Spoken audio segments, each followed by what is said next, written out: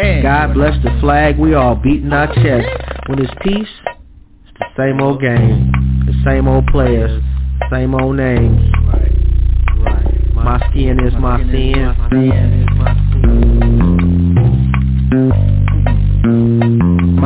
is my sin.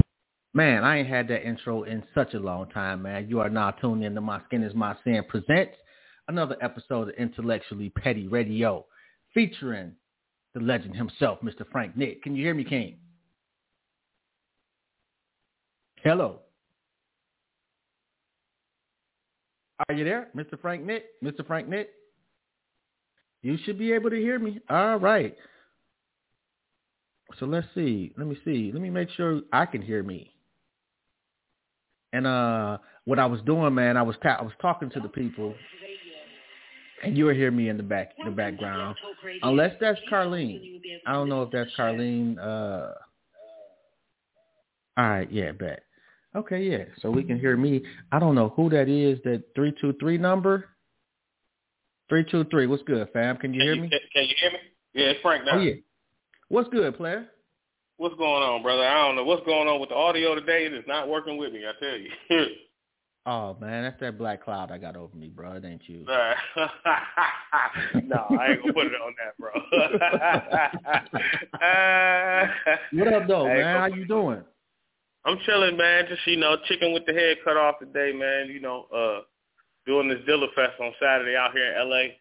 And, just running around because I'm producing the show as well as performing with Frank and Dak. So, yeah, man, it's, just running. Why, bro? Like, why? Why are you still carrying the Dilla torch? The best way to explain it is that it's not, I get it, he's Dilla to y'all, but that's James to me. You understand?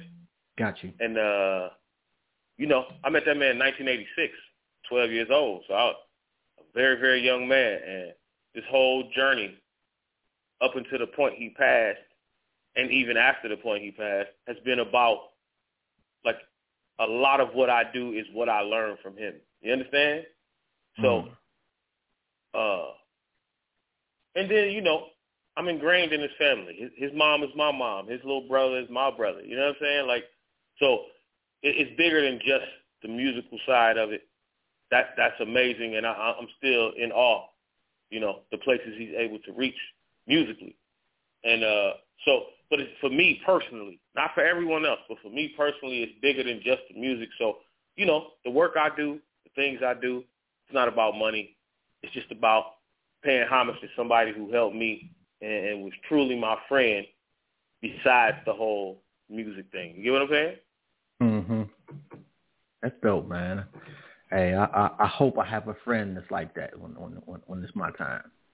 Yeah, I told somebody the other day, man, I'm blessed in the sense that I actually have friends that I've known for almost 40 years. You know what I'm saying? And we can still link up and kick it. So, it's a blessing, bro. I don't know how to categorize it any other way. And I feel like you should honor those things if possible. And, being a Dilla's kind of a unique situation in my scope of friends. You understand? Mm-hmm. Makes for these unique circumstances, I guess. Man, and you know what, man? And I tell people all the time, man, like I had no clue who the man was when he was with us. And I was in Detroit, grew up in Detroit, born and raised. And they don't get it. And I'm like, well, there's Rock Bottom and then there's Jay Dilla. Yeah. And at the time, I guess he wasn't flashy enough for niggas in Detroit. Well, no. I mean, yes, but not in the same way, not in the same manner.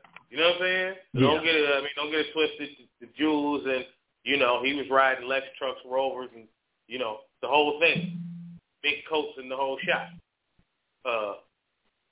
But he was so much more into the music that all of the other things that come with that, he didn't really have time for. You get what I'm saying? Yeah. So, yeah, you might catch us rolling up tomorrow, but we probably going somewhere to buy records or going to the studio or doing some work. yep, you're going to catch us in the strip club, but realistically, we go to the strip club so that we can go record records after. You understand? So,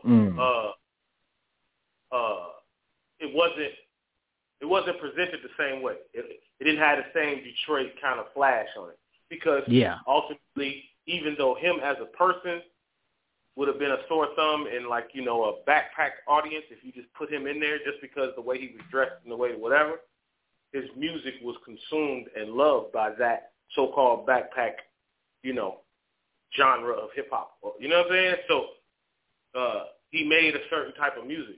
It was more soul music and not so much street things, even though he spoke about street activities. Because I'm saying, actually, y'all was a perfect balance too, bro. You him and Frank and Dank, like y'all content gave his beats that street vibe. Yeah, and that was the goal for us because you know, Slum had, even though they talked about certain things, the way it was presented, it was a little warmer, a little more friendly. Yeah, it was a little more friendly and a little more. You know, it would just have more warmth vocally. We rapped over the same beats, technically. You know what I'm saying? The same type of beat. And it's coming from the same guy. But we did it from the perspective of, you know, kind of, I won't say street guys, but hood guys. You know what I'm saying? Looking out. As opposed to, you know, more backpack guys looking in. If that makes any sense. It makes complete sense, bro. I get it. What was your first rhyme? Oh, man. The first rhyme I wrote, Persian High School in the lunchroom. Well, I wrote it at home. But it was maybe 10th grade year, so around 1990. Because I was a DJ up until that point, right? Okay. And T3 and Batin from Slum, we all went to high school together. Oh, and man, I'm sorry to hear you. I went to Persian. Yeah, you're funny. What, you went to Osborne or some West Side school or something? I went to Ford. Oh, you went to Ford? Oh, okay. Yeah. Well, yeah, I understand how you Ford people. I'm sure, you know, you Ford people don't like us too much on the basketball court. At least not my years. Maybe after or before. It was ugly. My years. Y'all was killing us on the basketball court. So, but I used to love driving past Ford in my car. You know, y'all had some bomb little ladies over there. Let me tell you. That is true. That is true. Y'all did not. We had a few, but they was hidden. They was hidden gems, bro. They was hidden gems. But yeah, man. So, you must have been inside when I was over there. Oh, man. I know. It's all good. That's that good Detroit love right there. You know? Right. So, but no, in the lunchroom, and it was actually Slum. They wasn't Slum Village at the time, I don't think. Right? It was right before because Dilla didn't come to Persian until later. But it was Batin and T3 from Slum Village that was like, oh, because we used to be in the lunchroom, beat on the table, and because I was the DJ, I would usually be beating on the table. It was me and Batin's job to provide the beat. And then Batin and T3 would, you know, spit verses while we had lunch or whatever. And one day they did this verse. They did this, it's like a song they was working on. And they both had verses, and it was called Drop the Drum. And it was like just on the whim. T3 was like, yo, Frank, you should write a verse to this tonight and spit it tomorrow. And Batin was like, yeah, man, you should do it. And that's how, you know, Frank's the rap guy started. Just based on the homies, and then I, you know, we wrote my little rap. I don't remember all of it, but, you know. That was the first one, though, huh? That was the very first one. That's what started it all off. And then, you know, I kind of went on a mission of just trying to develop. And, you know, my first real things that I let people hear, though, I should do voicemails, right? And and for those young kids, those are recordings. Yeah, when somebody calls and they pick up the phone. Yeah, this is what they hear. If they call you and you don't answer the phone. Yeah, when somebody call you and you don't answer your phone, this is what they're gonna hear. So exactly. When I was a little bit in high school, but not so much. Like, it was a little after high school. I used to do record with actual vinyl kids. Vinyl, like the place that they put on. It was actual vinyl. I used to service clubs with new music from the record label, right? Oh, wow. And I worked with a big promoter in Detroit, Mark Hicks, right? Yeah, I know. So, I know. Yeah, you know Mark Hicks. Okay, shout out Mark Hicks.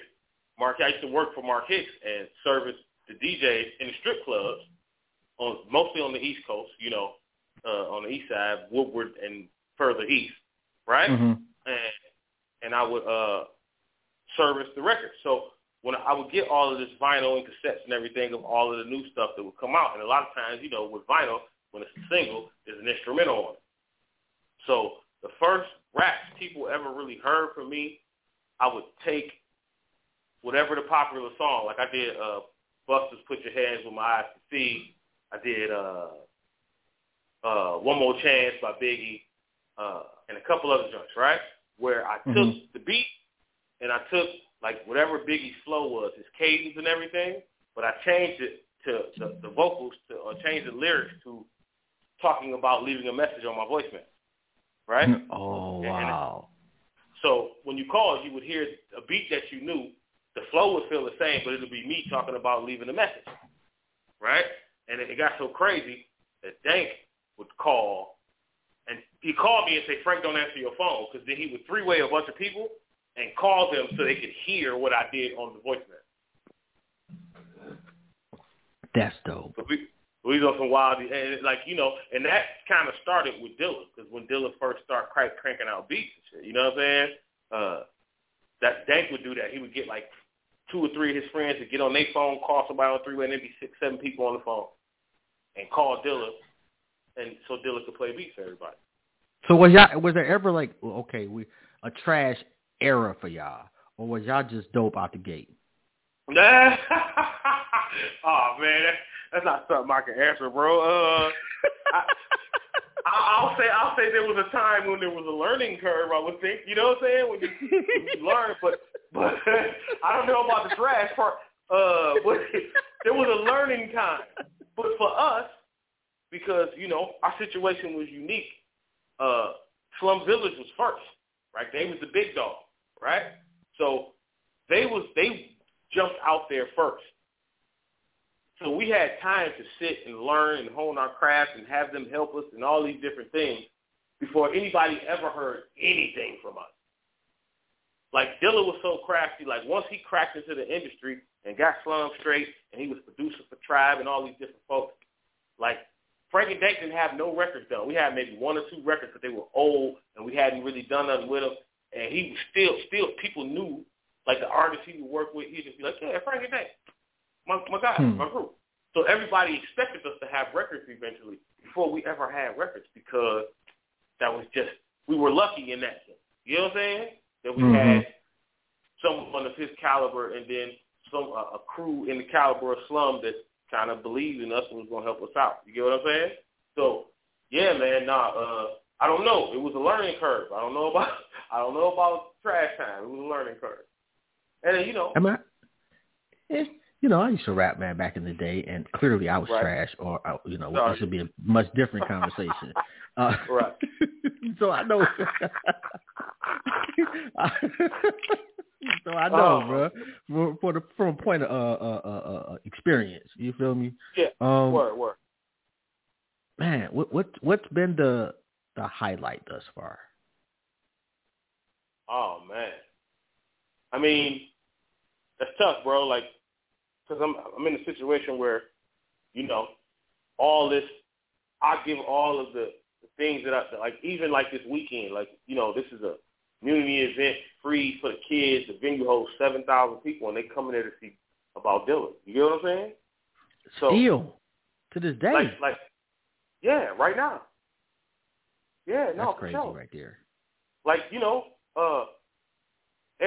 I travel every year doing Dilla tributes, as well as, other shows and things of that nature. But every year there's that. You know what I'm saying? Like, he still has that presence, which is crazy. And we do the things we do to, keep the legacy going. And, I'm ingrained in it way deeper. Like, speaking to what I said before, like, you know, Jay Dilla Merch, I'm running Jay Dilla Merch at this point. You know what I'm saying? For his mom and family that owns it. But, you know, the day-to-day work, you know, manufacturing shirts, coming up with designs and all of that type of thing between myself and Delicious Vinyl, you know, which is kind of my home label, does manufacturing for it.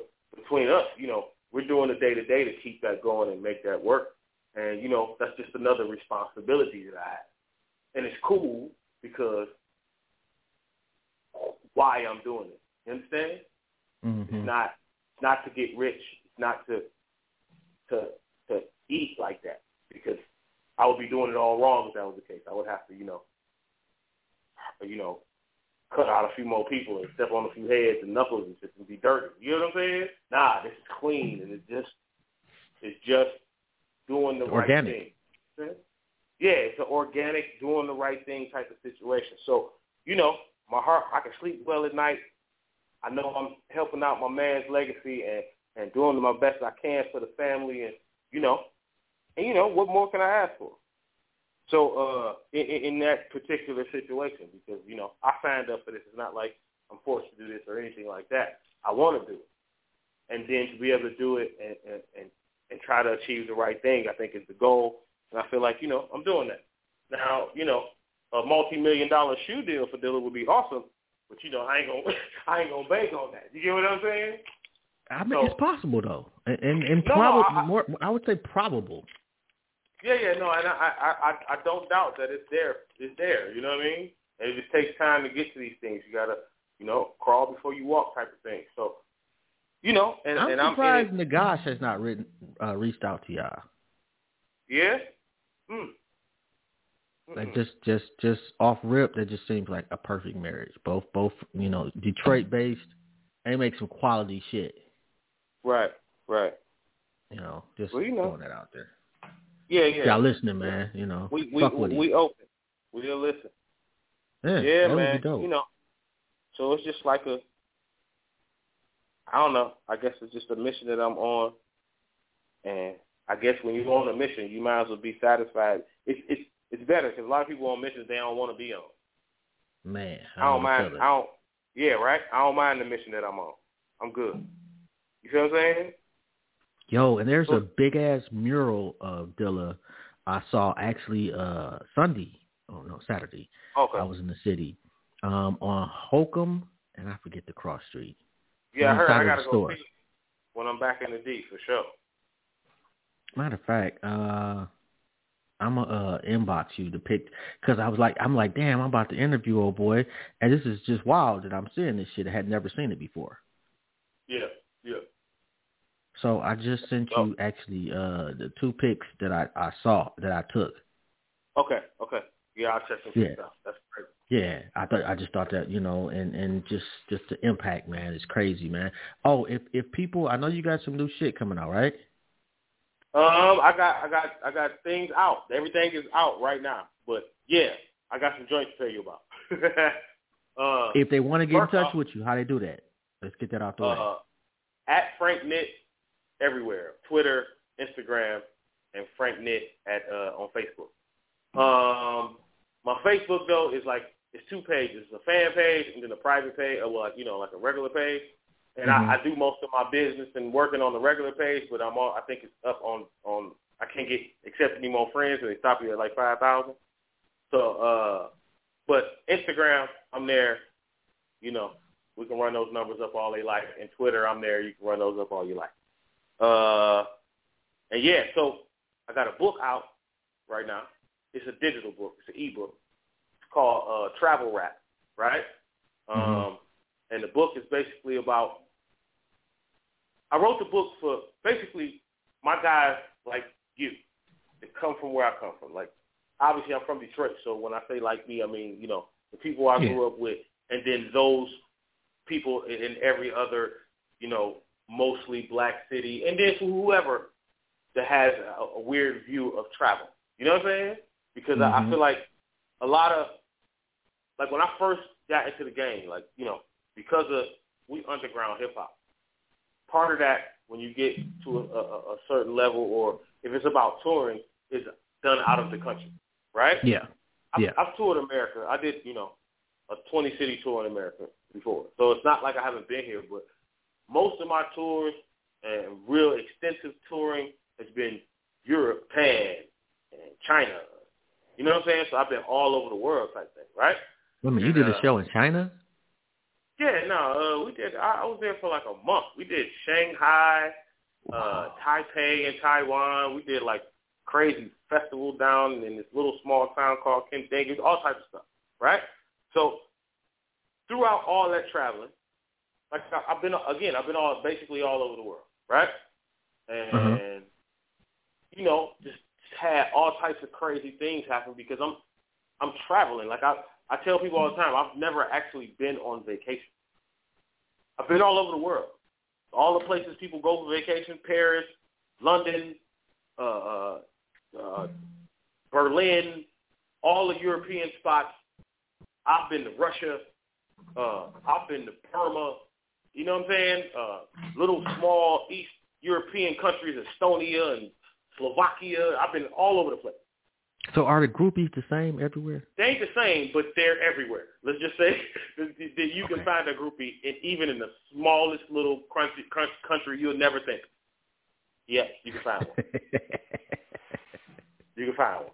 Now, I know that was childish, man. I'm sorry. It is. But I'm saying it's true though. It's not like that. I mean, it's like I get it. I'm an elder statesman in the hip hop thing now. You know what I'm saying? Mm-hmm. So I don't too much mess around with the groupie love anymore. Like it's not even fun anymore at this point. You know what I'm saying? Like I feel you.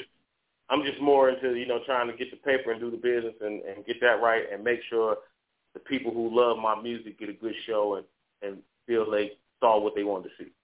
So, but yeah, so the book Travel Rap is about that. It's about me being all over the world and seeing all these different things. But what I wanted to do, I didn't want to just, because it got some crazy stories in it, right? Like about things that I went through on the road.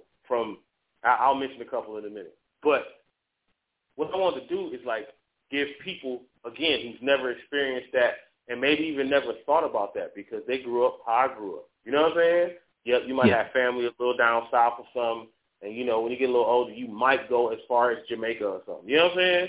And there's a lot of world after Jamaica that you can go see. Nothing wrong with Jamaica. Jamaica's beautiful. You know what I'm saying? I've been to Windsor. Right. See, I lived in Toronto for 4 years. You know what I'm saying? So, like, it's the world's out there. So what I did was give, like, travel tips, just about being out of the country, keeping in contact with your passport and just little tips about things you should try to find out before you go. If you go into China, find out customs and things so you don't get caught in a situation that you can't get out of. You know what I'm saying? And so it's tips and things like that. But every tip that I give, I then give a crazy story that pertains to that tip, right?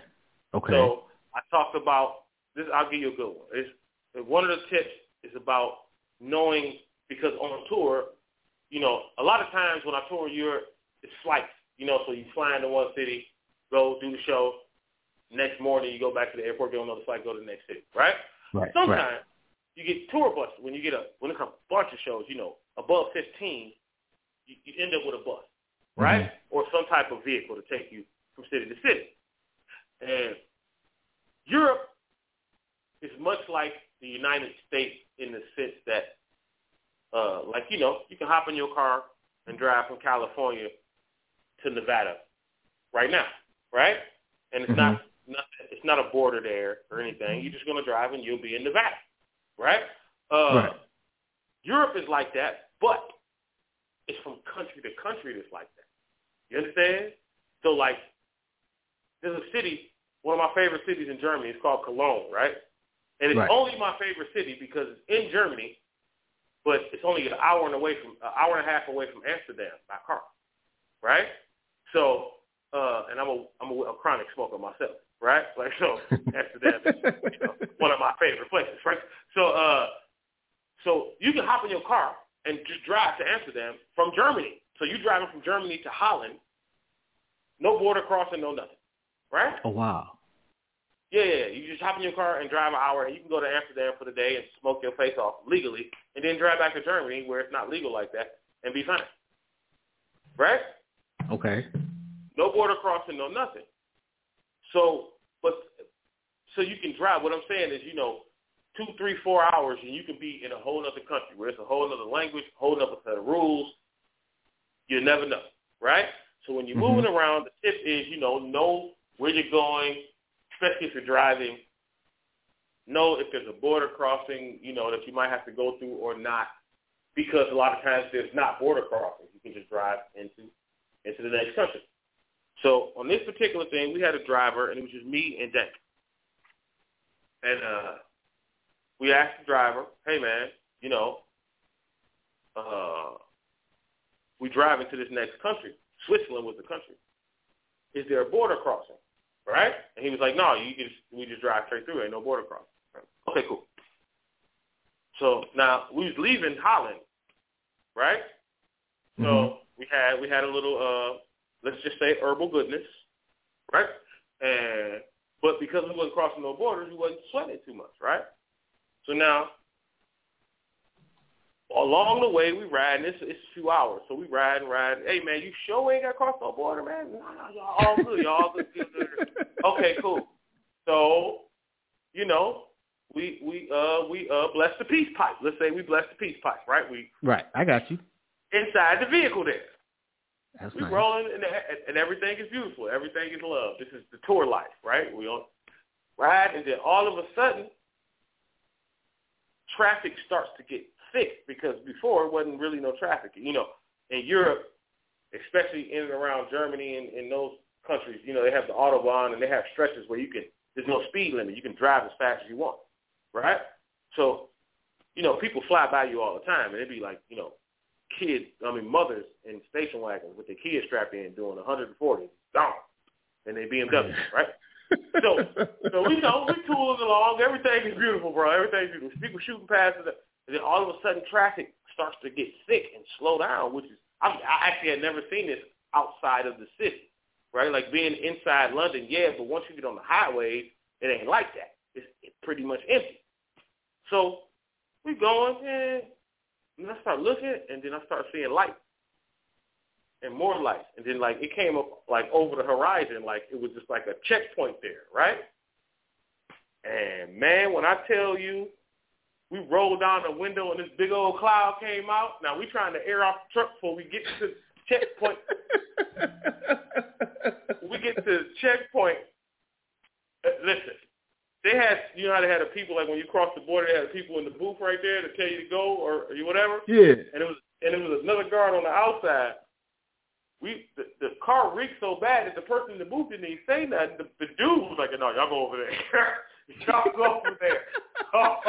So they sent us over there, right? So we go over there, and I don't want to be too long-winded with this. When we get over there, basically, bro,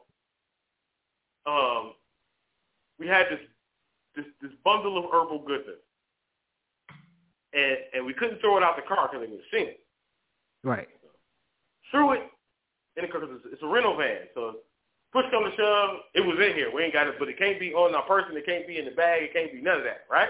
Understood completely. So, poof, do it, and it goes up under the front seat, right? From the back. We in the back, it's a van, so we in the back. It goes up under the front seat. And, in Europe, the cars under the passenger seat in most cars and vans, they have a utility drawer. It's standard in Europe, right? Mm-hmm. So we thought it kind of went down into that drawer, right? So they pull us over. They smell the weed. Okay, y'all got to get out. So they take us one at a time into the building, right? So they take the driver.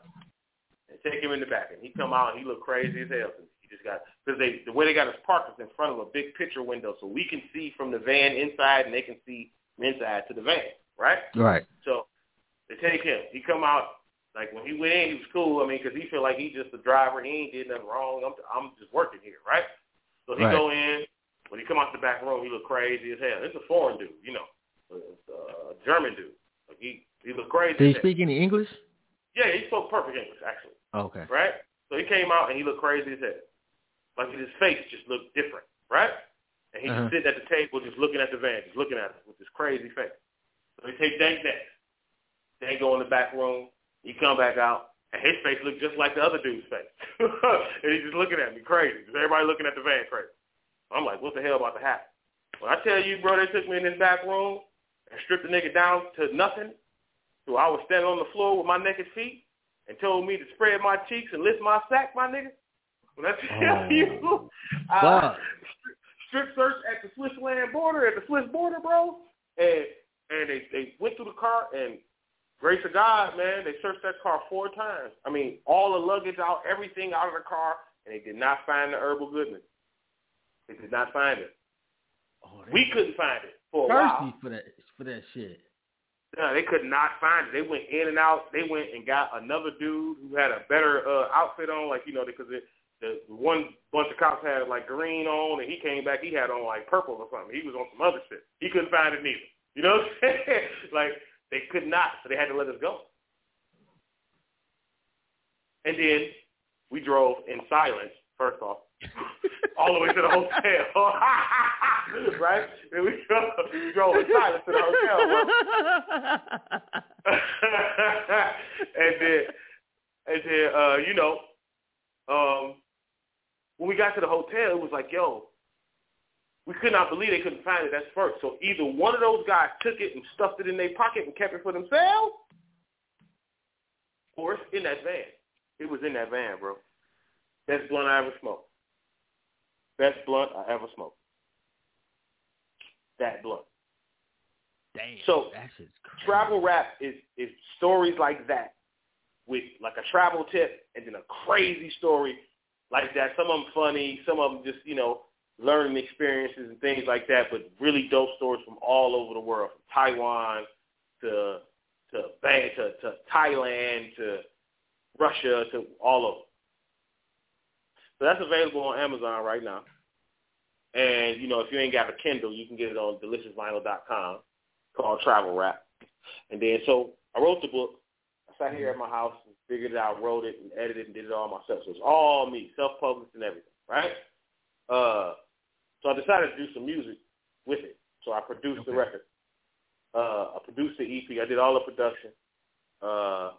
It's called Adulting, right? So being that, again, I'm elder statesman in this music thing, I made a record about being an adult in this situation, right? And grown man shit was fire too, by the way. That was the first single, produced by me, featuring Bodney Applebaum, my soulful songstress at large, and she, man, that's straight from I did that in my house, and I mixed, mastered, did it all, like it's all that's just like me. You know what I'm saying? So that's up on all digital platforms. You can get that, and then just last Friday, that just passed, we dropped a new Frank and Dank record. It's a single. Fire. Called No Cap. Featuring my man Natago Larray, a dude out of Norway.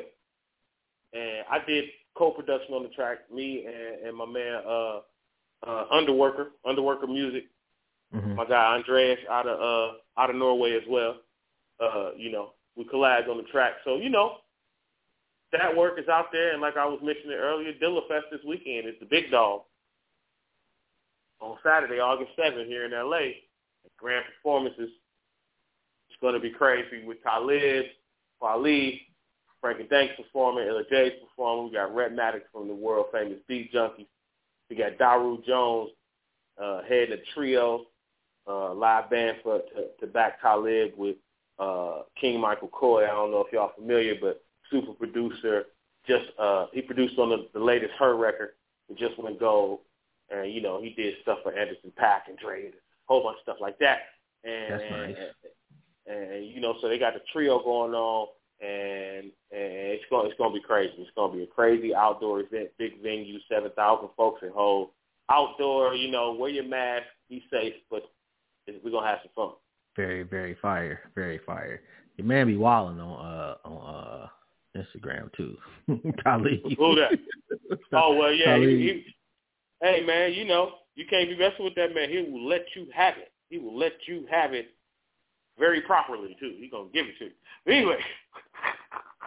Hey, he takes it too far sometimes, though. I must admit. You know what? One time I actually asked him, like, man, when do you sleep, bro? Between shows, the podcast, all of this activity on social media, like, you know what I'm saying? Yeah. Like, all the back and forth. And when did he say, I don't know, Frank. I just do it, bro. So, yeah, I don't know. Frank couldn't be the one.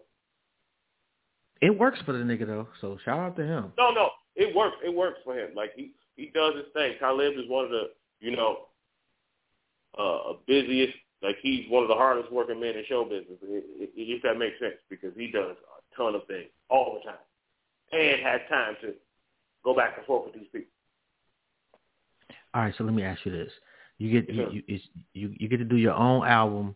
You can't rap on it, and you or Frank and Dank can't rap on it. But you can pick all the artists and the producers. Oh, wow. Who you fucking with? Man, it'll be a... And I'm gonna make it a little easier. You only get 4 of each. 4 of each. Yeah. Okay. Let me think about that. I mean, obviously the go-to would be Dilla, but I think we should probably exclude Dilla because that's almost an automatic, right? So let's say other than Dilla, okay. right? Okay. I would want. Man, who got joints like?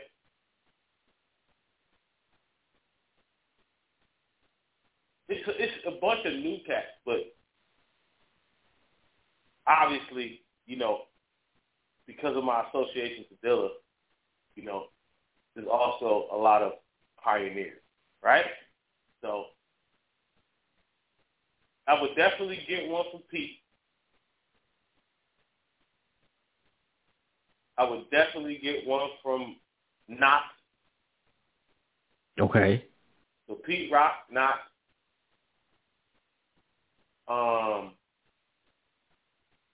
Get one from Dr. Dre, right? And there's a second caveat to that. I'm getting one from Dr. Dre because I want him to mix everything. You know what I'm saying? I got you on that one. So, Dre, Nitt and Pete Rock. Nitt, Pete Rock, and then I'll get something from like a DJ Quick, or even like a Terrace Martin. And I got a whole album with Terrace Martin. So I would put Apollo Brown in that. Well, yeah. I mean, but Apollo's a given. He's Detroit. Like, come on. I'm thinking, I just got up on Apollo Brown this year, bro. Really? Yes. No, Apollo's been around. Like, Apollo do his thing. Like God. He jump around and he be doing tours in Europe and everything. Like, Apollo be on this thing, Apollo's dope. But that's Detroit. That's a given. I was trying to, of course, Detroit. I'm gonna fuck with the hometown first. Yeah, you keep that again. That's like, of course, that's easy. That's the easy part. Like for Detroit niggas, that's easy. I mean, most niggas now would pick Haliber if you from Detroit. Yeah, but I don't know that that's necessarily my lane. But I guess I ain't making a record for me. So but then that changes everything because then you can make whatever dynamic you want. Yeah. And, and that's I would not put Haliber and Apollo Brown on the same album. No, that's two different lanes. Extreme. That's 2 different lanes. They both don't. Just 2 different lanes. So, exactly. Yeah, that's why I was thinking, but no, come on, like Detroit is easy for us, is what I'm saying. Detroit is because we got joints, we got whichever way you want to go. If I wanted to go that way, I could stay in Detroit. You got the Nick Speeds and the Apollos, and shit. I could go get something from Royce. Royce producing in there. And the 9, and it's a lot of joints, like in the lane that I'm in. Nick Speed is fucking fire too. Yeah, Speed is fire. Yeah, I've been fucking with him since like 7 the General early shit. Speed, and then you got some of the vets, young RJs of the world, and Black Milk, and we got joints there, so that's why I didn't say anything. It's kind of spoiled for us. You know what I'm saying? And then you can step over, and we got Helliver, and we can go another route. Oh man, although I don't like Helliver is dope at it, but I think they treading into running into the ground for the Michigan artists. Yeah, like Vezo is clearly to me a level above everybody else. Yep, Vezo's doing the same. And the beats he picked are so Detroit, but different Detroit than everybody else is picking. Yeah. Like he got a lot. Actually, it's like Too Short in Detroit. Yeah. With a better flow. I can see that. Yeah. I'm an old man too, and I fuck with Bezo heavy, bro. I've been that Rich Off Pints. I show up to work 7:00 in the morning bumping that shit. Right. Look at it. For me, I'm an old man too, and I guess because I'm making the music that kind of fits in the lane that I'm in, but I'm also I like to know what the city doing, right? Yeah. I try to stay on all the things that's going on, and salute to the youngest, man. They get into the paper the way it's set up for them to get to right now, and from the Sodas to the T Grizzlies to the Vezos to the they out there running, and trust and believe that niggas like me, and I would go further to say that those young niggas are probably more famous than me. You know what I'm saying? Mm-hmm. And I got more years than them. That's really about it. You feel what I'm saying? But at this point, the way it works, the way social media works, the way promotion works, those guys are probably more famous than me. Will it stretch out for 20 plus years? I don't know. They're going to have to, find that, because we had to find that lane. You know what I'm saying? Yeah. It wasn't like, and it's a decision you have to make to not kind of follow trends and kind of to stick to what you do and try to, expound on what you do, make it better. But, you know what I'm saying? So it's the way you got to play it. And, but I see the young boys. They you got to salute that. Because I know where they come from. Yo, I got a really dope plug for you too, man. When you're in the city, man, let me know. Okay. No. The best connoisseur on the planet. Okay. Yeah. No, I'm there actually. Hopefully in the next month I'll be around. Yeah, hit me up. Man. Oh boy. Hey, y'all got a joint that Kanye produced, right? Yeah, we do. Yep. How? When Dilla was doing his solo album, label deal with MCA Records. Mm-hmm. Label was called McNabb. When he got the deal, he signed us, Frank Dank, right? Mm-hmm. And the way we had it worked out, Frank Dank would record and drop their album first, which eventually was 48 hours. The album eventually came out first. And then Dilla was going to work on his album. So we finished up our record and we started working on his record. So when he started working on this record, he was taking beats from, different folks. It wasn't just he going to do his whole record. Because ultimately, our plan was to put a Frank and Dank record. We had label money. So we was going after around. We wanted to get Timberland. We wanted to do it, right? Supposed to do it Detroit type shit. You know what I'm saying? And it was the label like, well, no, maybe I should just, let them do the whole thing. Probably more what, we want and what would be best for y'all. And, okay.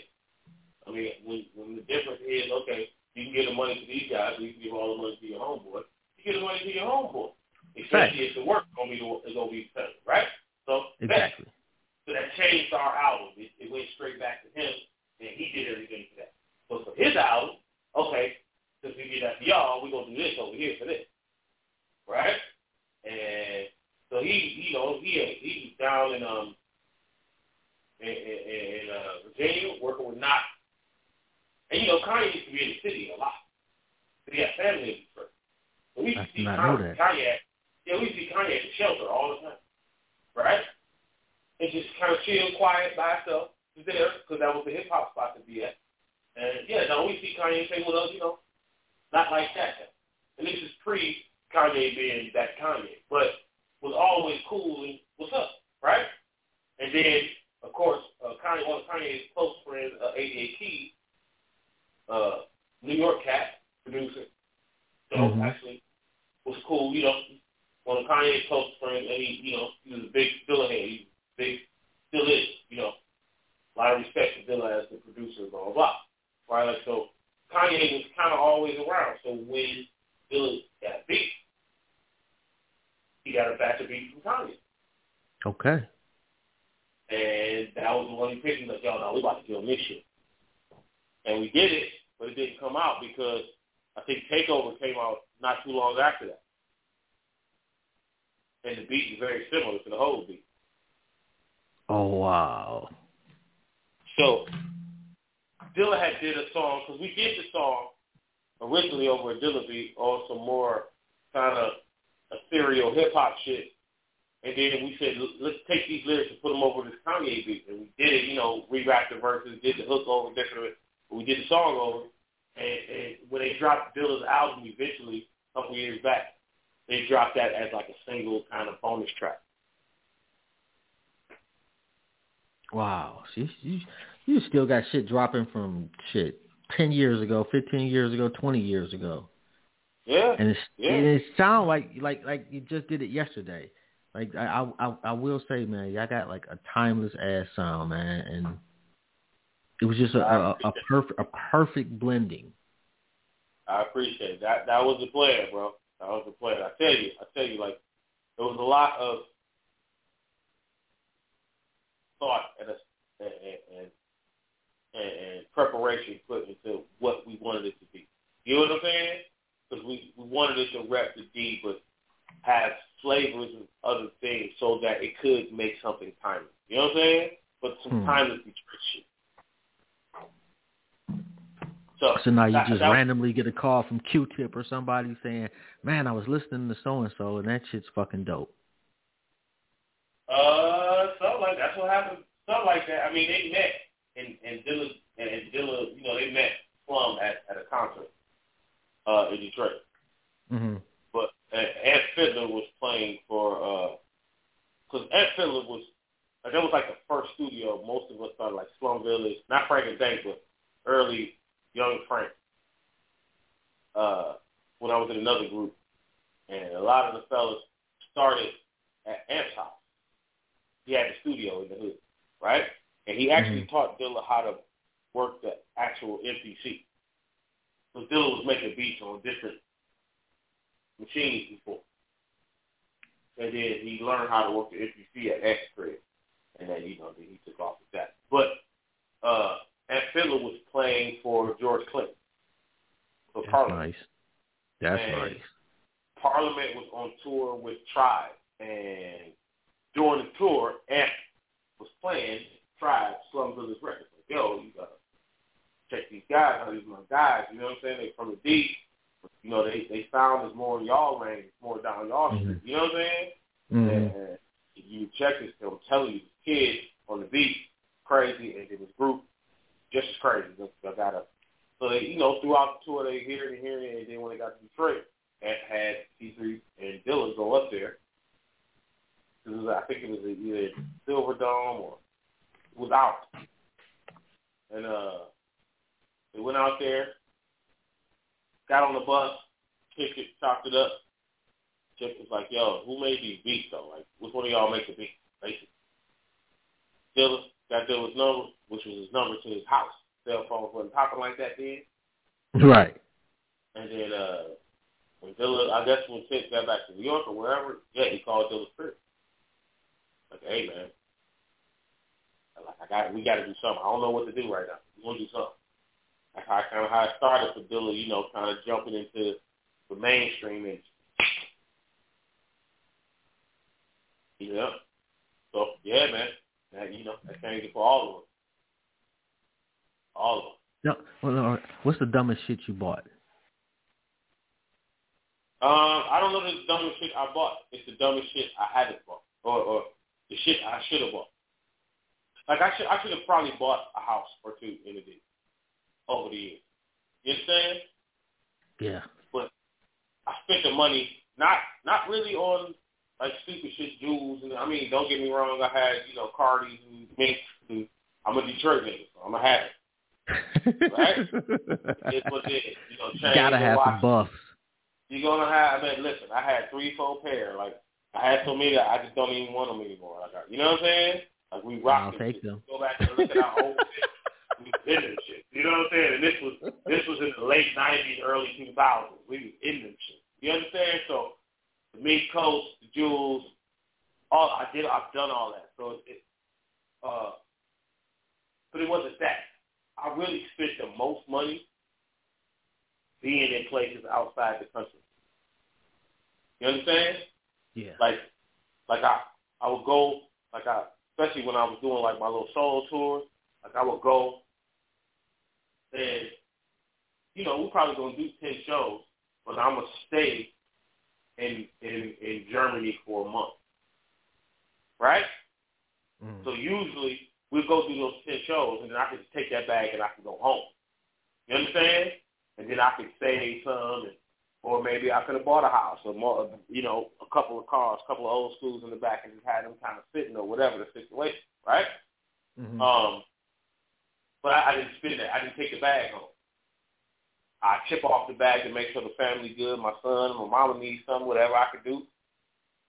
And then the rest of this, I'm actually living in Germany for this 6 weeks. You know what I'm saying? I got a flat. You can't replace that experience though. No. And that's the thing. That's the thing. Yeah. Somebody who don't understand that part, they're going to be like, man, you could have bought a house. What the hell? I don't have a house now. You're a rapper. And I get it. But, for me personally, there's things that my mind knows and seen that you got to really be on some shit to go ahead and do that. And it's not just one place. I didn't go to 2 places. I'm still going. The month before the pandemic kicked in, I was in Europe. I flew to Europe for 24 hours to do a show. Like literally, got on a plane from here, flew to Europe, did the show, and the next morning got on a plane, came back here because I had shows to do here. Right? So,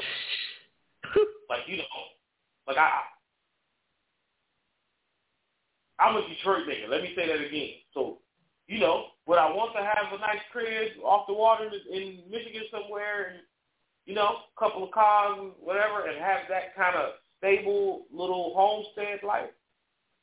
Part of me, yeah. And I could have did that. Probably twice now.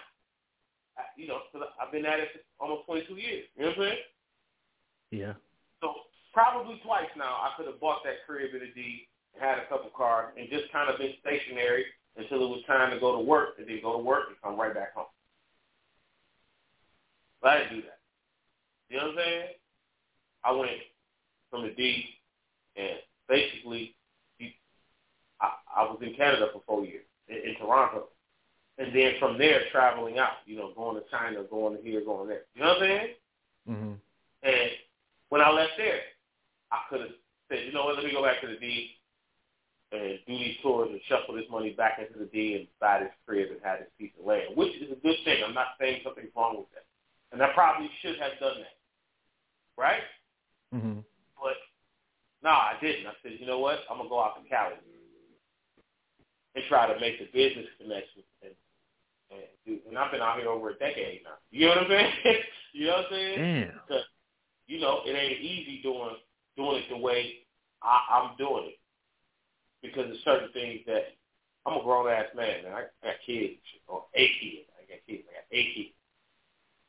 You know what I'm saying? So I got a different view of it. There's certain shit I'm not going to do, and certain things things I'm not going to expose. And in the way the music shit works now, the music is almost a byproduct. Lifestyle is first.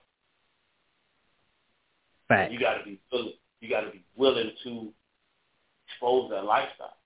And the crazier it is, the better. The more records you're going to sell. The more airtime you're going to get. The more TV time you're going to get. The more you're going to get pressed into the algorithms and YouTubes and Instagrams. Well, again, I'm an old school dude at this point. You know what I'm saying? Yeah. When I got introduced to, not when I became part of the industry, but when I got introduced to the way the industry worked, you know, it didn't work that way. And if you got to change, it didn't work. And I get it. You got to change with the times and move with the times. And yes, I got a presence on social media, and I do digital music. I don't really be worried about printing up vinyl and that type no more because that ain't where it's at really. Unless the money's there to make it work for you. You know what I'm saying? So, you know, it's a different time, but for me, it's a lot of things I'm not going to do that equate to that type of fame or that type of thing in this time. Right? So it's cool. For that, you know, I guess I don't have the house in the city, but I have flight miles that's out this world because I've been all over the place. You know what I'm saying? And instead of putting that money back in there, which probably would have been a great investment, I spent that money, you know, going to Burma and, you know, forming that art gallery in Burma. Who the hell does that? You know what I'm saying? I mean, you got to think about it, though. A lot of niggas waste money on shit that they don't even remember. Yeah. They got drunk at the titty bar and spent 50 stacks. Yeah, no. Goofy shit like that. I mean, like, you did some memorable shit. Don't get me wrong. I just spent some money on some titties now. I've never understood that, bro. I'm the cheapest nigga on the planet. I have never been into titty bars. I'm just too cheap. When we did it, I mean, and a lot of niggas won't believe this. I mean, don't get it twisted. The girls and the nice bodies and asses and all that is awesome. Great for a young, strapping man. Right? Okay. I'm not fronting on any of that. I'm not fronting on. I don't want to think that I'm trying to be this guy that's trying to be all Frank old now, and now he's just gonna be all righteous and, you know, holier than thou and this, that, and no, man. I understand the carnal side of it. I was there. I was a young man in the strip club. I started going at 18. I was going to the Outcast. Right? So. Ooh. Damn, bro. Yeah, son. Yeah, this ain't a game. Would be like, you know, again, right. Like, I've actually been to the cast a couple of times, man. Yeah, man. Fucking around over there. Yeah, it was wild in there, right? Like, so you know, I was going to 18. Me and T3 from Plum Village used to go over there. And Dylan, and you know, that's where I met Trip. Like, you know what I'm saying? Wait a minute. Did you miss? I think you might have missed the dancery. No, we was at the dancery, bro. No, we was at the dancery. We used to go. Damn. We started at the dancery when they had the kids on Sundays from 3 to 8. Yeah. Oh man. Me, Dylan, and Dak used to be in there every week, bro. And shootouts or not, it don't matter. Oh my God. It don't matter. I watched somebody get shot right there, right at the back in the dancery at the back dance floor.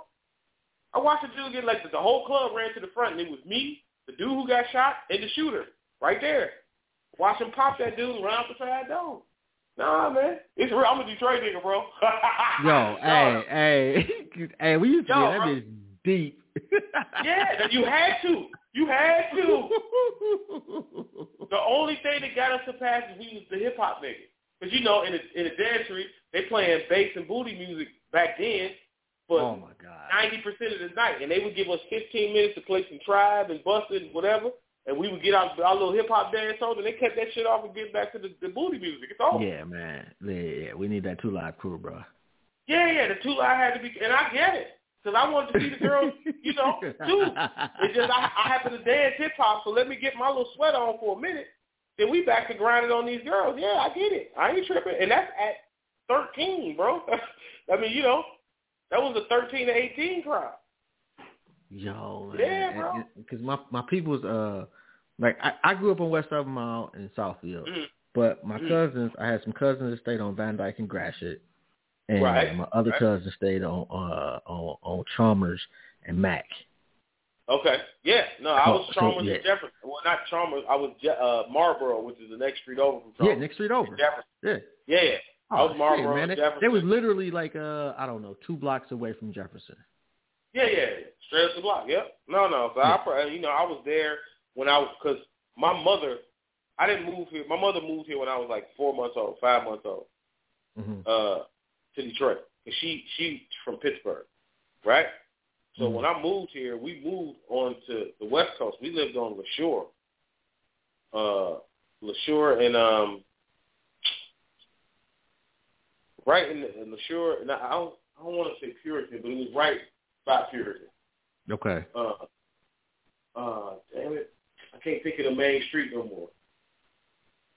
But anyway, it was over in that on the west on LaShore, and I want to say Joy Road, maybe, I don't know. But over there, it was West Coast. And then we moved over to Chalmers, and then later on, like I was in Southwest Detroit, like the McGraw and Michigan area, McGraw and Livernois. You know what I'm saying? Like, and those like 2 different planets right there.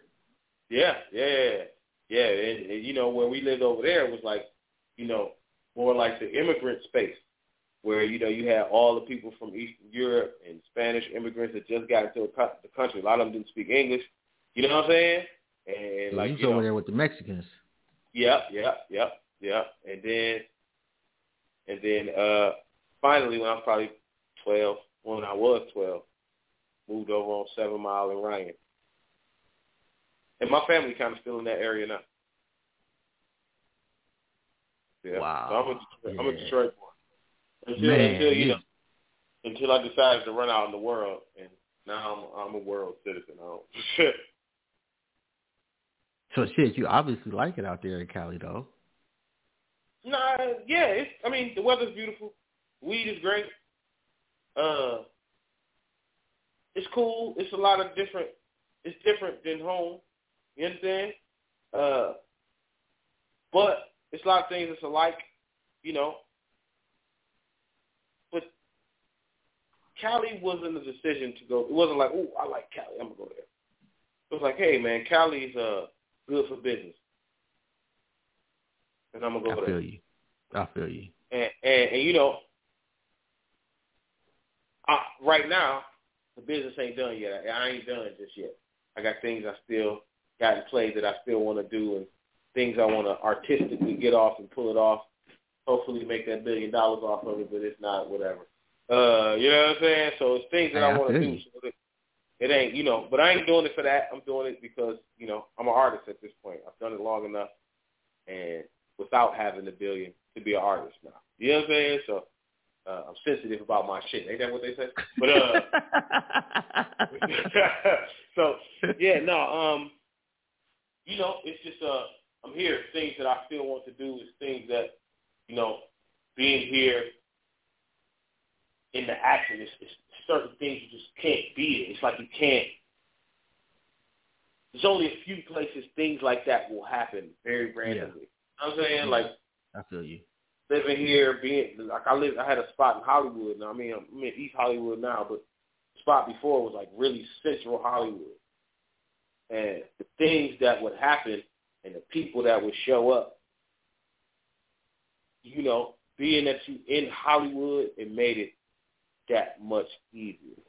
You get what I'm saying? It's like, it's like Jerobi from Tribe Called Quest. That's my guy, right? Mm-hmm. And everybody, rest in peace, Fife, Tip, Shaheed, they're my brothers. They all. And one day, I'm at the crib just chilling, and Tribe was in town. It was like, for something. I don't know what they was in town for, but they was in town. And they were staying in Hollywood at the, the old school prominent hotel, the Roosevelt. I lived the next block over from Roosevelt. You know what I'm saying? Okay. So that's dope. And I have a picture. Randomly, the Robies just kind of in my living room, just chilling. You know what I'm saying? Like random as that. It's only a few places things like that can happen. Is what I'm saying. And where you can just walk in, you run into somebody that you don't you don't know. Or, like, I don't know, it's a comedian by the name of Russell Peters, right? And, you know, he's an Indian guy, huge comedian. He lives out here. I've known the guy 20 years, right? Mm-hmm. I met him when we were in Kenya. That's my guy, one of my close friends. He's a super mega comedian. Tell you a quick story. And, you know, he up there on that level where, you know, it's literally Bentleys and big houses and Maybachs and that type of thing, right? And, you know, and he's like a real normal, real chill, down to earth dude. It's chill, and I've known him for so long that, you know,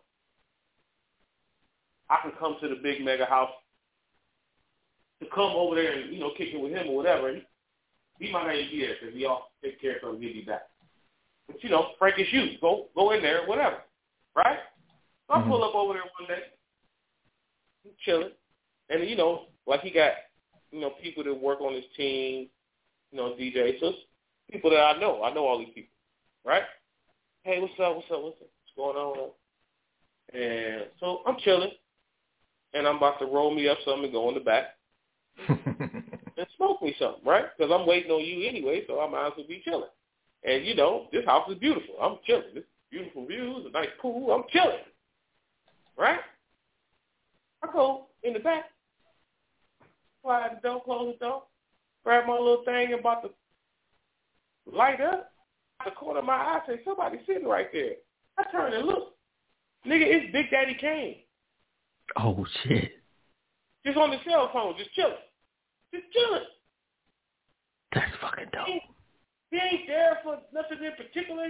He's chilling because that's my homeboy is his homeboy too. It just so happened to be. Just that's chilling, fucking bro. dope.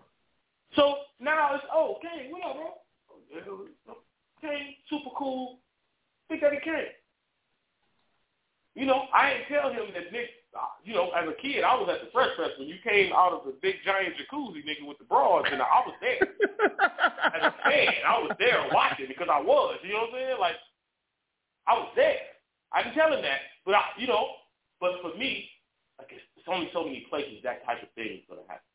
And just the people I've met, just going to his New Year's Eve parties, the things he's had me walk into, hit me up, bro. I'm playing this club out here.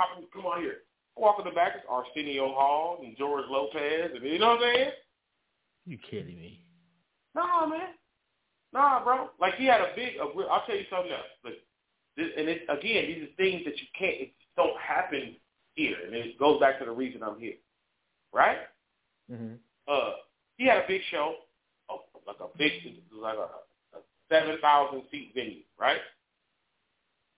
Sold out. That's nice. Jeez. All the homies trying to get backstage, this, that, the third, right? Mm-hmm. That's like a Friday or something.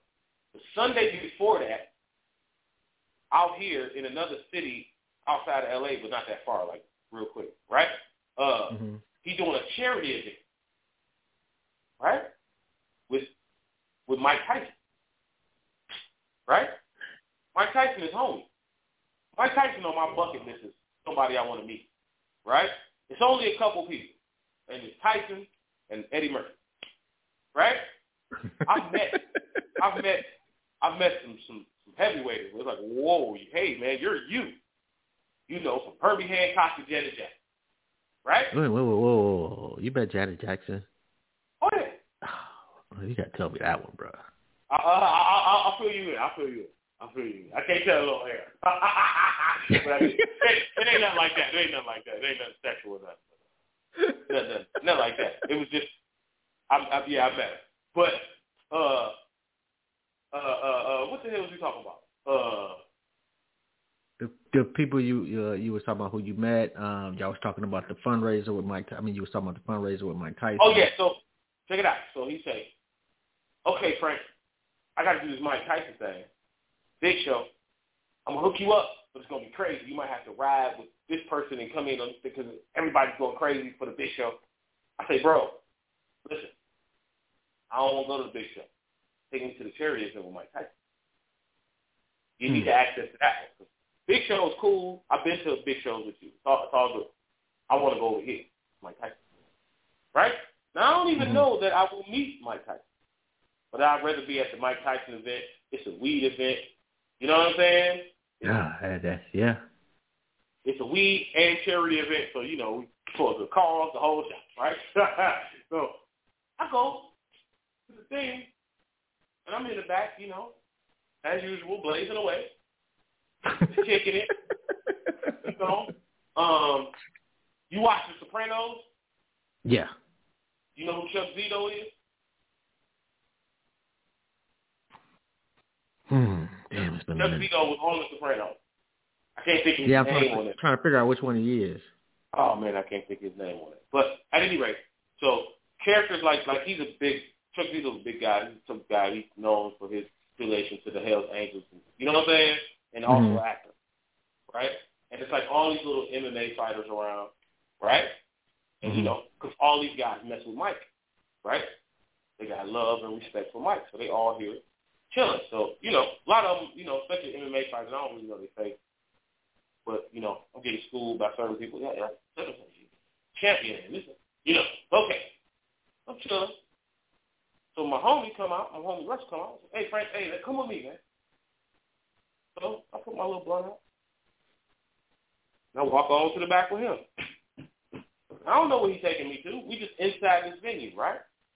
And it's like backstage and all the doors is closed. So he just goes to a door and walk in. Now, he's hosting the event.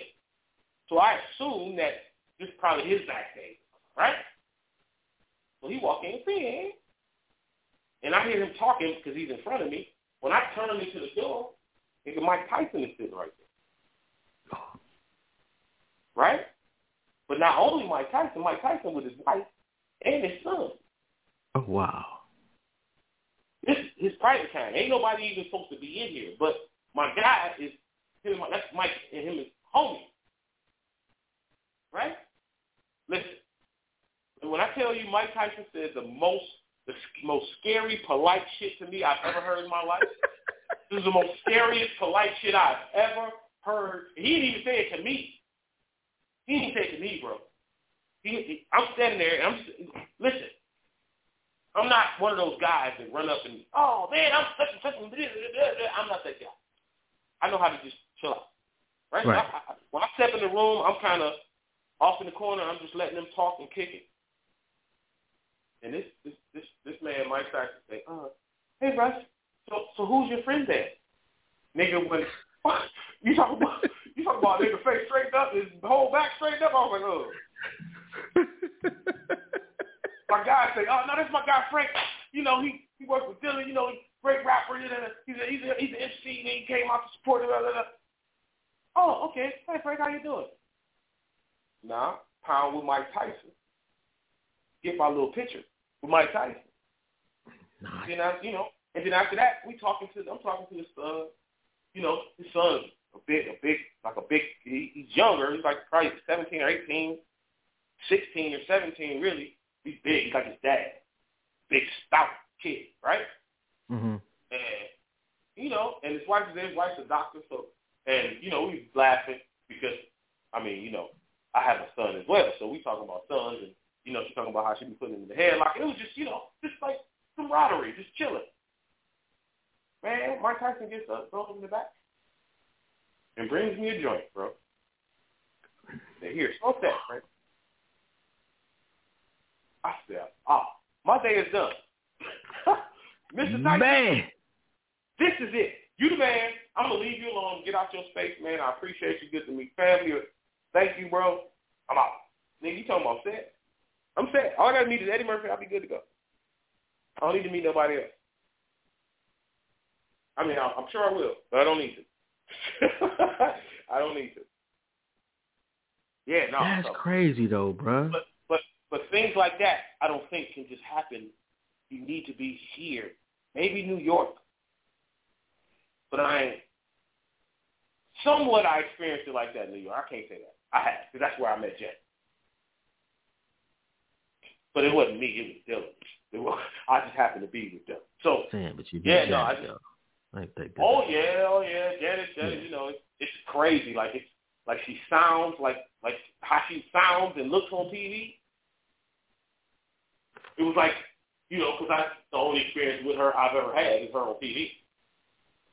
And she's like right here, and it's just like she sounds like Janet. And it's just like, it was weird. It's like sweet and soft and just everything about a woman just came out of her face. I didn't understand. I didn't understand. Like, yo, like I was there, we in the studio, and I'm just like, okay, like they talking and cracking jokes, Dylan being funny and shit. You know, I'm stunned, so I can't even believe he's making control jokes to Janet Jackson, right? Like he ain't making just Janet Jackson control, so this nigga's doing control to Janet Jackson, bro. I had to turn around and just stare at the board because I would have been staring at her, and then it would have made him look weird, and it would have made, you know what I'm saying? And we was there with Q-Tip. Q-Tip introduced me, right? Because Q-Tip was in the studio. It was crazy. We was in New York, and he just kind of called to come to the studio. And when we walked in, Janet was sitting there because he wanted Dylan to meet Janet. So, yeah, no, it was some next level there. Like I've never, like you know how maybe a woman to say, okay, let's say that everybody has a preference, right? Mm-hmm. Everybody likes certain things about certain people. Like me, I like a girl with a big smile and big lips, right? Mm-hmm. That's just what I like. So, but sometimes you find girls that might not be, like if you look at them in the face, it might not be what you would pick for yourself, right? Mm-hmm. Still, but it's still something just really, really like sexy or attractive about it, right? Mm-hmm. Maybe even not a girl you would pick for yourself, but still you can't not acknowledge the sex appeal that comes off of this woman, right? So it's women like that. I get it, like exudes, well, at least at the time. I don't know about now. It wasn't recent. This was years and years and years ago. But that time, I guess it like came out of her. Like, where you just, as a man, you just like, oh, shit, okay. All right. I'm gonna look over here because I'm going to look like a stalker. If I don't, like, so I'm going to stare at the board. That's what I did. I stared at the board. So I wouldn't look like a stalker, bro. Mm-hmm. Like, you know, I'm here with my homie. Like, I'm here on his path. So I can't embarrass him too. So when I tell you that woman there, that woman had it coming out of her, bro. I see why she had a secret marriage. whoever the secret marriage husband was could not take it. We going to get married, girl. Fuck this shit. I'm trying to keep you forever. So yeah, you know, but again, things like that don't happen in your everyday time. Like in Detroit, there would have to be a lot of jockeying for something like that to happen. You get what I'm saying? Yeah, it would have to be something, just a huge ass shit going on, and then once in a lifetime type shit. Yeah. You out there in Cali, you know, it's every Thursday. And there you go. And like and even with the Janet thing in New York, it was literally me and Dylan was going to get food. It wasn't even, you know, it wasn't thought of. Had nobody mentioned it. It possibly might be happening. No, it was a friend. Hey man, what you doing? You free? Give me a cat. Come over here. And that was that.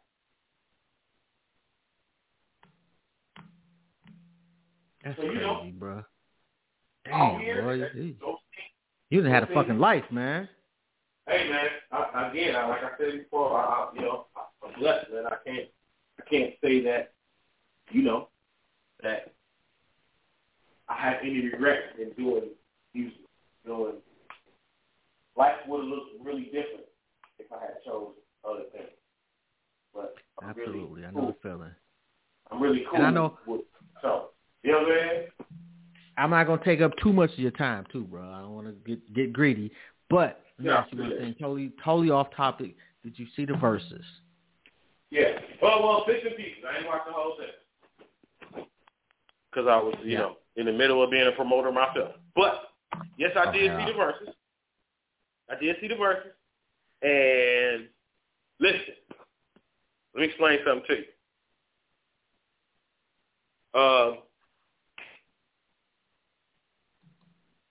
There's only a few people that I listen to everything they do.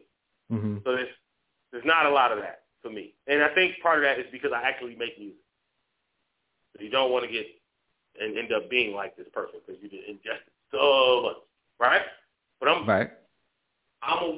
one who keeps my eye on things and not acknowledge, and you know, I'm not a hater. Even if I don't like a record, I can't hate on the numbers. Numbers don't lie. You know what I'm saying? Even in my cup of tea, numbers don't lie. And you know, Dipset got some hits. Yeah, they got hits. Man, they got hits, and it's not, you know, they ain't always my cup of tea. You know, they New York Harlem boys. You know, I'm gonna be more unpolitically correct than you. Generally speaking, I've always thought Dipset was trash. Okay. See. Well, there you go. But here's the thing. But they got some big records. But they got hits. They got hits, right? So when I heard they was going to go up against the Locks, right, when it was the Locks, and then when I seen kind of the Instagram kind of, you know, pre-back and forth where it was kind of making it, you know, battle. You know, it's a battle. This ain't, you know, it ain't friendly warfare. This is battle, right? Not that it was going to be beef, but, you know, we going hit for hit. We got the one, right? So, man, that energy is going to be off the roof, off the hook for both of them. Yeah, so the energy was like that. It was that type of energy. It was that type of time. And when I start to analyze, because I'm an analyzer, right? So when I got to looking at it, I'm like, okay, Dipset got hit. But the Locks, people don't take into account because it's Locks and it's D-Block, and I get it. The Locks started with Pussy. And then they went to the Rough Rider. So that means they got hits all about the Benjamins and just Rough Rider anthems too. Like, you know what I'm saying? But you know what though, man? They no, it was the performance. No, I get that, but I'm talking about they got some monsters. They got Mariah Carey records. Like, they got Grammys and all. So numbers don't lie. Personal things, whatever. But it was a little bit of a mismatch based on numbers. Let's just say that. And then you're right. The live performance, you know, they you know, the whole New York hip hop thing. You can't be out there over your vocals over every song. You gotta, you know, it's a lot to it.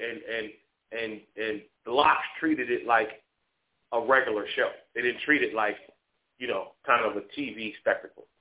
Man, you understand?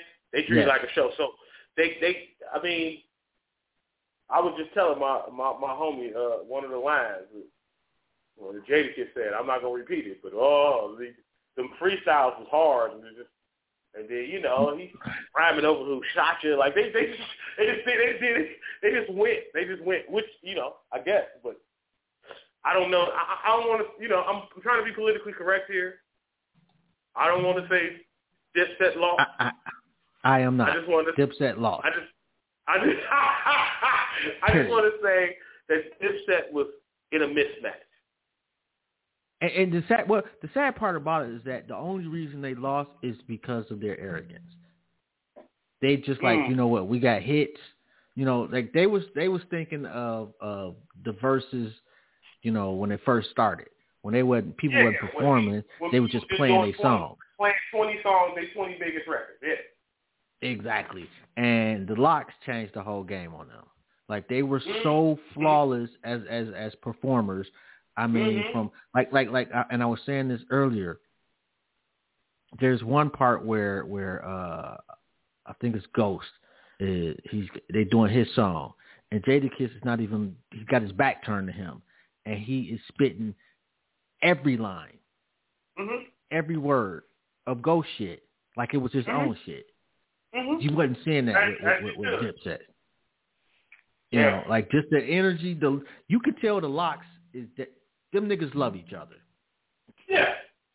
The Dipset got paid together. Huge. Mm-hmm. I can see that.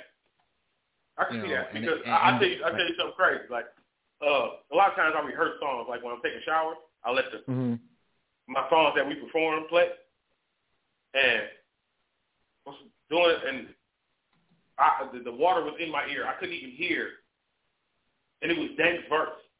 And mind you, these is the acapella, so I mean an instrumental, so there ain't no words in there. Mm-hmm. But I picked up on the beat, and I knew Dank's verse. I started with that, you know. I picked up and finished that verse out till the chorus came in. You know what I'm saying? So, yeah, no, I understand that part of knowing your partner's rhymes because it's all y'all music. It's y'all music. You know what I'm saying? Man. There's a love affair with it.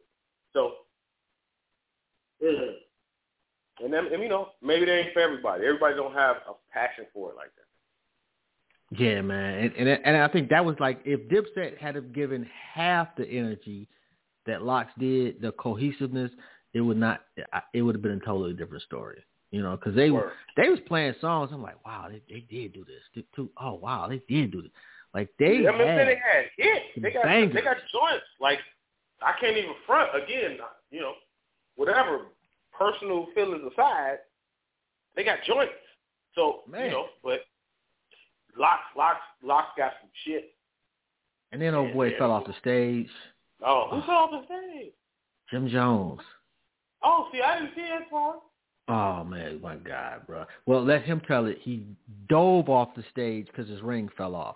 Okay. Oh. Okay,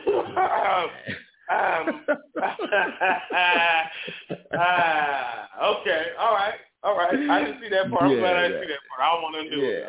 Yeah, I happened to see it. I didn't see it, you know, when I was watching it. I guess I didn't watch the last 10 minutes or something. I don't know. But I happened to see a clip of this shit today, and I was like, oh, wow, let's go. And then I seen the clip of him talking about it, and he's like, yeah, man, I didn't fall off the stage, man. Y'all tripping, man. My ring came off, and I dove head first. Okay, bro, I saw the footage. No, you didn't. All right. I don't want to see the footage. I'm going to avoid that footage like the plague, bro. I don't want nothing to do with it. Sometimes you gotta just take the L peacefully, you know, respectfully. Yeah, you know, sometimes you just gotta quietly bow out, and you know. But everybody, you know, everybody ain't gonna do that. And you know, and maybe he lost his ring. I don't know. I first don't know. I ain't seen the video, and I don't want to see it. Oh my God, you do, man. You kind of do, man. I'm gonna stay off the internet for a couple days just for that. Not doing it, bro. Yo, and why JD can tell this part I did not hear. I'm quoting somebody off the internet. I'm quoting a lot of people off the internet, but they said that Jada Kiss told what did he say? I know some niggas that went to jail to get their teeth fixed and then pointed at Jewels. Yes, he did, and I saw it. I saw that. I said, I think that's probably about the time I turned it off. By the time I said, no, man, I got Dilla Fest stuff. I got work to do. I'm promoting the party this weekend. I got to go do some work. That's what I got to do. Yo, man, them niggas are so petty. Like Jada Kiss is the pettiest nigga alive. That is New York hip hop. That is New York hip hop at its finest. Let me tell you. But yeah, man. But yeah, I saw it, most of it. Well, not most of it. Bits and pieces. I saw bits and pieces. See, man, Detroit needs Rock Bottom and the Cheddar Boys. If we could honestly do that, that would be so dope. A versus between those two, just for Detroiters. Man, because for my money, man, there is Big Hurt is the GOAT. I can see that. You know, that's just my. And then when I try to tell niggas outside of Detroit, and they, oh man, you idiot, you stupid. No, bro, like you ain't grow up in the city, you don't know. Yeah, no, like I explained to like, you know, Detroit as a music consumer, we lucky because we get a little of everything. We get everything, but also we have a whole hometown thing of our own that we get and we bang. If not harder than we bang the stuff from out. You know, the difference is people from outside of Detroit can come and and live real good in Detroit because we're very hospitable to out-of-towners that don't go against the rules. You know what I'm saying? So exactly. Yeah. If you can, get past security. Now, once you're in the city, as long as it's all love, Detroit is a beautiful place to be. For a guy that's selling records in hip hop, as long as you can move around proper and not get yourself in too much trouble. The ladies is beautiful, the food is good. It's a nice place for that. So facts. But on the flip side, we have a homegrown kind of thing, and ours are the people that the streets love and the D love, and especially you can follow the street love to the radio love to the they bigger stars than the dudes coming in. So Detroit is special in that. It's special in that, and it's a double-edged sword because it's the same with Dilla being a polarizing figure in the world. And not that he's not recognized at home, he is. But it took a little while longer. He got a street in some town in Paris named after him. Some town in France. But they ain't got one in the deep. You get what I'm saying? Yeah. Like I say, he wasn't like he may have had stuff, but like his music wasn't flashy. Mm-hmm. He just made timeless shit that people didn't realize at the time how timeless his shit was going to be. Mm-hmm.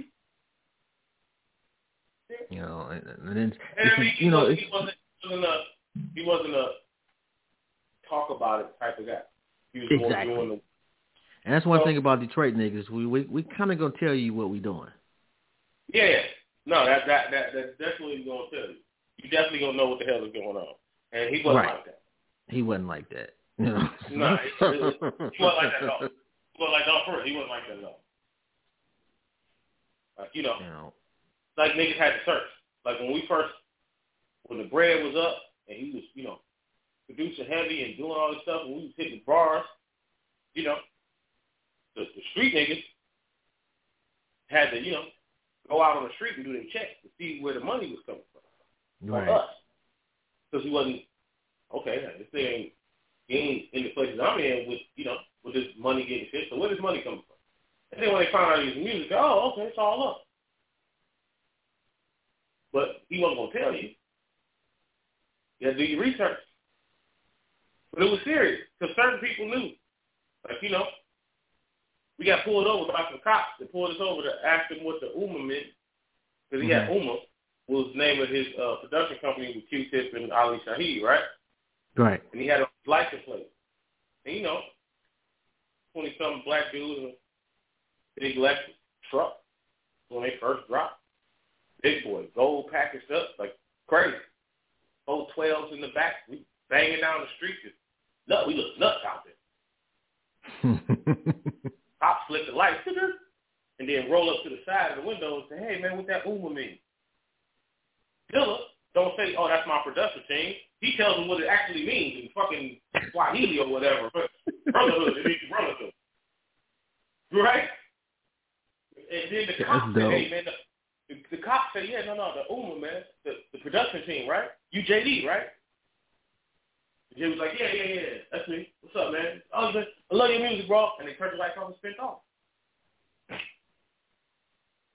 So it was certain niggas who knew. It was, but you had to be in that lane. That's crazy. Yeah, man. And hella illegal. Yeah, hella illegal. But that's, man, you don't want to, Dilla made a song, he made Extra Police. He made his version of that.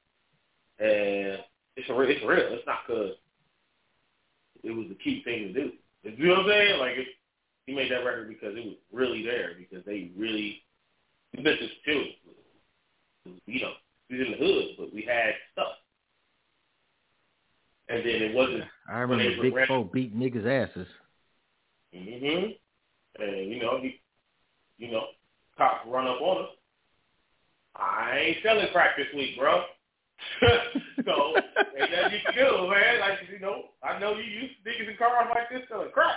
Mile a minute. They got Blunts on the ashtrays, 4 illegal pistols, and I get it. Straight. But not today. Do you understand? This nigga got lawyers. They got lawyers on retainer, bro. Like, we ain't got to do that no more. It ain't that serious. We make records, man. We go to the studio and mix records, bro. Not that serious. I know this car is nice. I know his Rolex is shining and making you sick. That's a year's salary on his record. I get it. But that ain't his fault. He didn't choose to be a cop right now. And no, they didn't like that, boy. They ain't like that. But, you know, that's how it goes. That's how it goes. Like, was nobody ever thinking because, you know, because of what the music represents. You understand? Like, his music said something different than Detroit. Facts. You know what I'm saying? Well, absolutely. Like, the street and hood mentality that comes with Detroit. His music said something a little different. And not even just his music, the artists he worked with and the music that they make, all that said something different. Didn't that. Man. So, I get it, but that don't mean that he didn't go through it. That don't mean that we didn't go through it. That don't mean that, you know, we ain't know what it is. We just approached it different.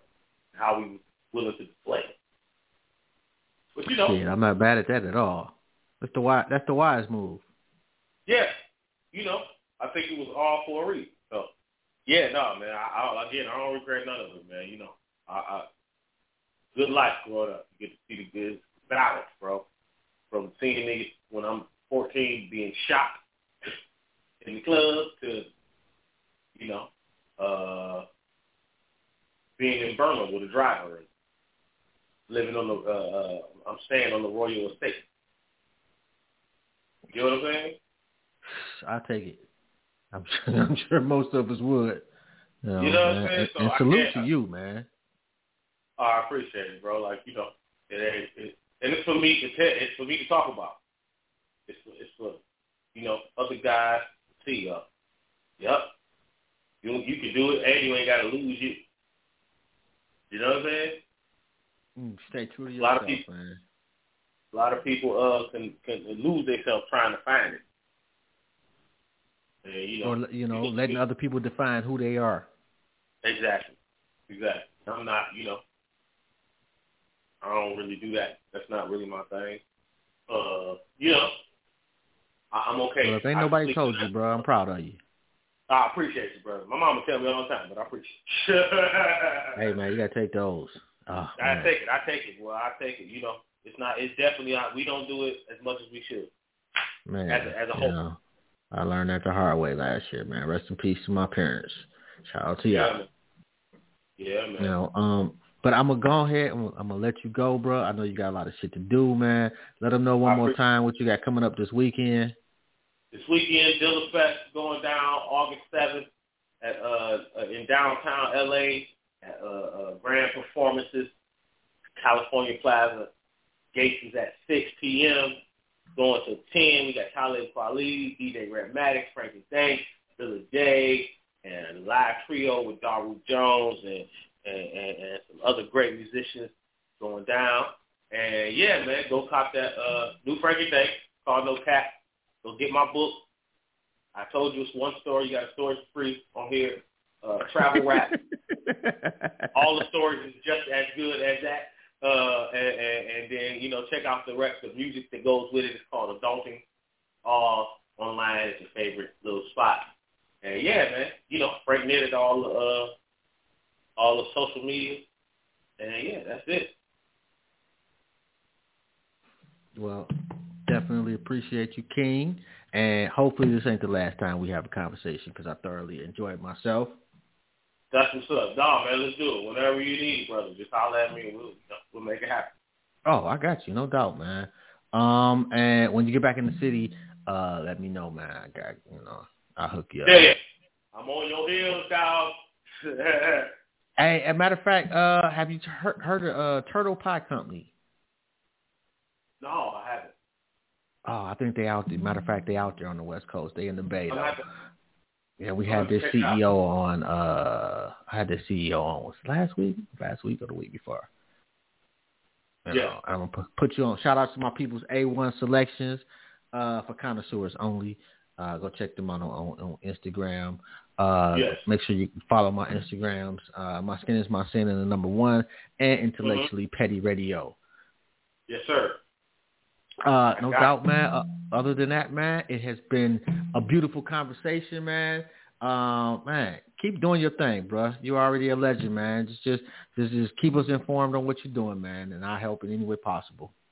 I appreciate you, brother, and you stay up and have a good rest of the day, evening, morning. I don't know what time it is right now, but all right, for sure, bro. All right, now, peace to you, man. Tell the family I said thank you for loaning you to us for a few hours. All right, for sure. Same to you, bro. Peace. Tell the family I appreciate it. Oh, absolutely. Peace out. Okay, for sure. Peace.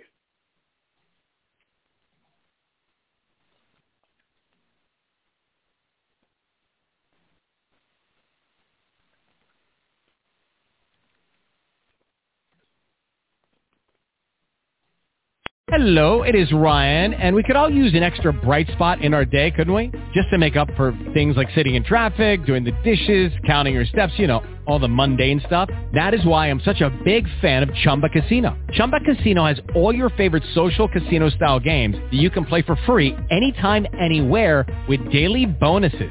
That should brighten your day a little. Actually, a lot. So sign up now at ChumbaCasino.com. That's ChumbaCasino.com. No purchase necessary. VGW Group. Void where prohibited by law. See terms and conditions. 18+.